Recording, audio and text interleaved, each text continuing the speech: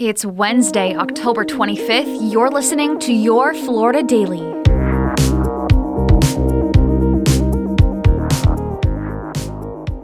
I'm Katrina Scales.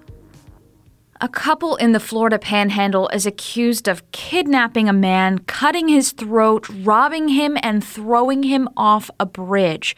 That's according to an arrest report from the Escambia County Sheriff's Office. This started on October 7th when the victim started messaging 25-year-old Natalie Fonseca on Facebook. The report shows the next day, the victim picked up Natalie Fonseca from her home along with 31-year-old Nafis Reynolds, who Natalie said was her uncle. Later, as the three were driving home from a cookout, deputies say Fonseca and Reynolds both started hitting the victim and told him he was, quote, going to die. The report shows they took his shoes, his phone, money, and his car before taking turns cutting his throat. After that, deputies say they threw him over the bridge rail and into the Escambia River.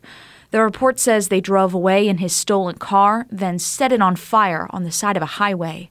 The victim survived, and the report shows when he woke up, he walked to a gas station and called for help.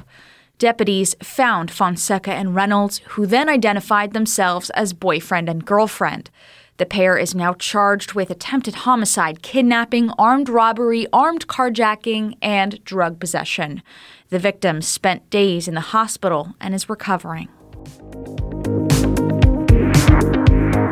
A member of an anti-Semitic group in Florida is suing a state lawmaker after being called a Nazi earlier this month. According to court records, the lawsuit was filed by Colby Frank of the anti-Semitic Goyim Defense League and said that Frank approached State Representative Randy Fine over Fine's support for House Bill 269. The law now in effect in Florida makes it a crime to distribute flyers onto private property with hate speech on them. The lawsuit says Frank challenged Representative Fine, who is Jewish, to a debate about, quote, Jewish political involvement in multiple progressive political theaters. According to Frank, Representative Fine called him scum Nazi and other names. Representative Fine posted his story of the encounter on Facebook, and as a result, Frank accused Fine of libel, slander, and cyber intimidation. Court records show that Frank is seeking $666,666 in damages and demands that Fine make a public apology and then debate Frank on live TV. Colby Frank is the same anti-Semitic activist who threatened to sue Volusia County Sheriff Mike Chitwood after Chitwood held a news conference about the white supremacist group's activities. And a Marion County deputy is suspended after investigators found out she was using a database to look up the owner of a car outside her ex-boyfriend's home. According to the sheriff's office, Deputy Raquela Berrien had driven by her ex-boyfriend's home at night and spotted the car. Berrien texted her ex, saying that she hoped he was enjoying himself and that they were supposed to be working on the relationship. A few months later, investigators say the ex filed a complaint, saying he believed Berrien ran the license plate of the car in front of his home.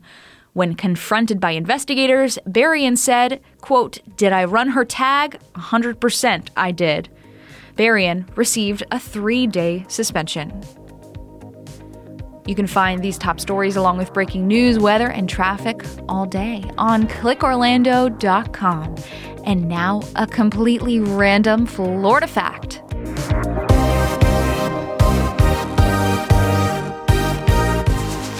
Central Florida is known for its tourist attractions, big and small, but not all make it in business. The Manor Professional Wrestling Dinner Theater in Kissimmee was one of those. It was a wrestling ring in the middle of a dining room with daily performances inside the Silver Spurs Arena. The Wrestling Dinner Theater was the butt of many jokes, but received generally positive reviews for the experience and food, especially the headlock green salad or the drop-kicking veggie medley. Despite the fans, it closed sometime in 2020 or 2021. Your Florida Daily is produced by News 6 WKMG in Orlando. I'm Katrina Scales. Subscribe for new episodes wherever you like to listen.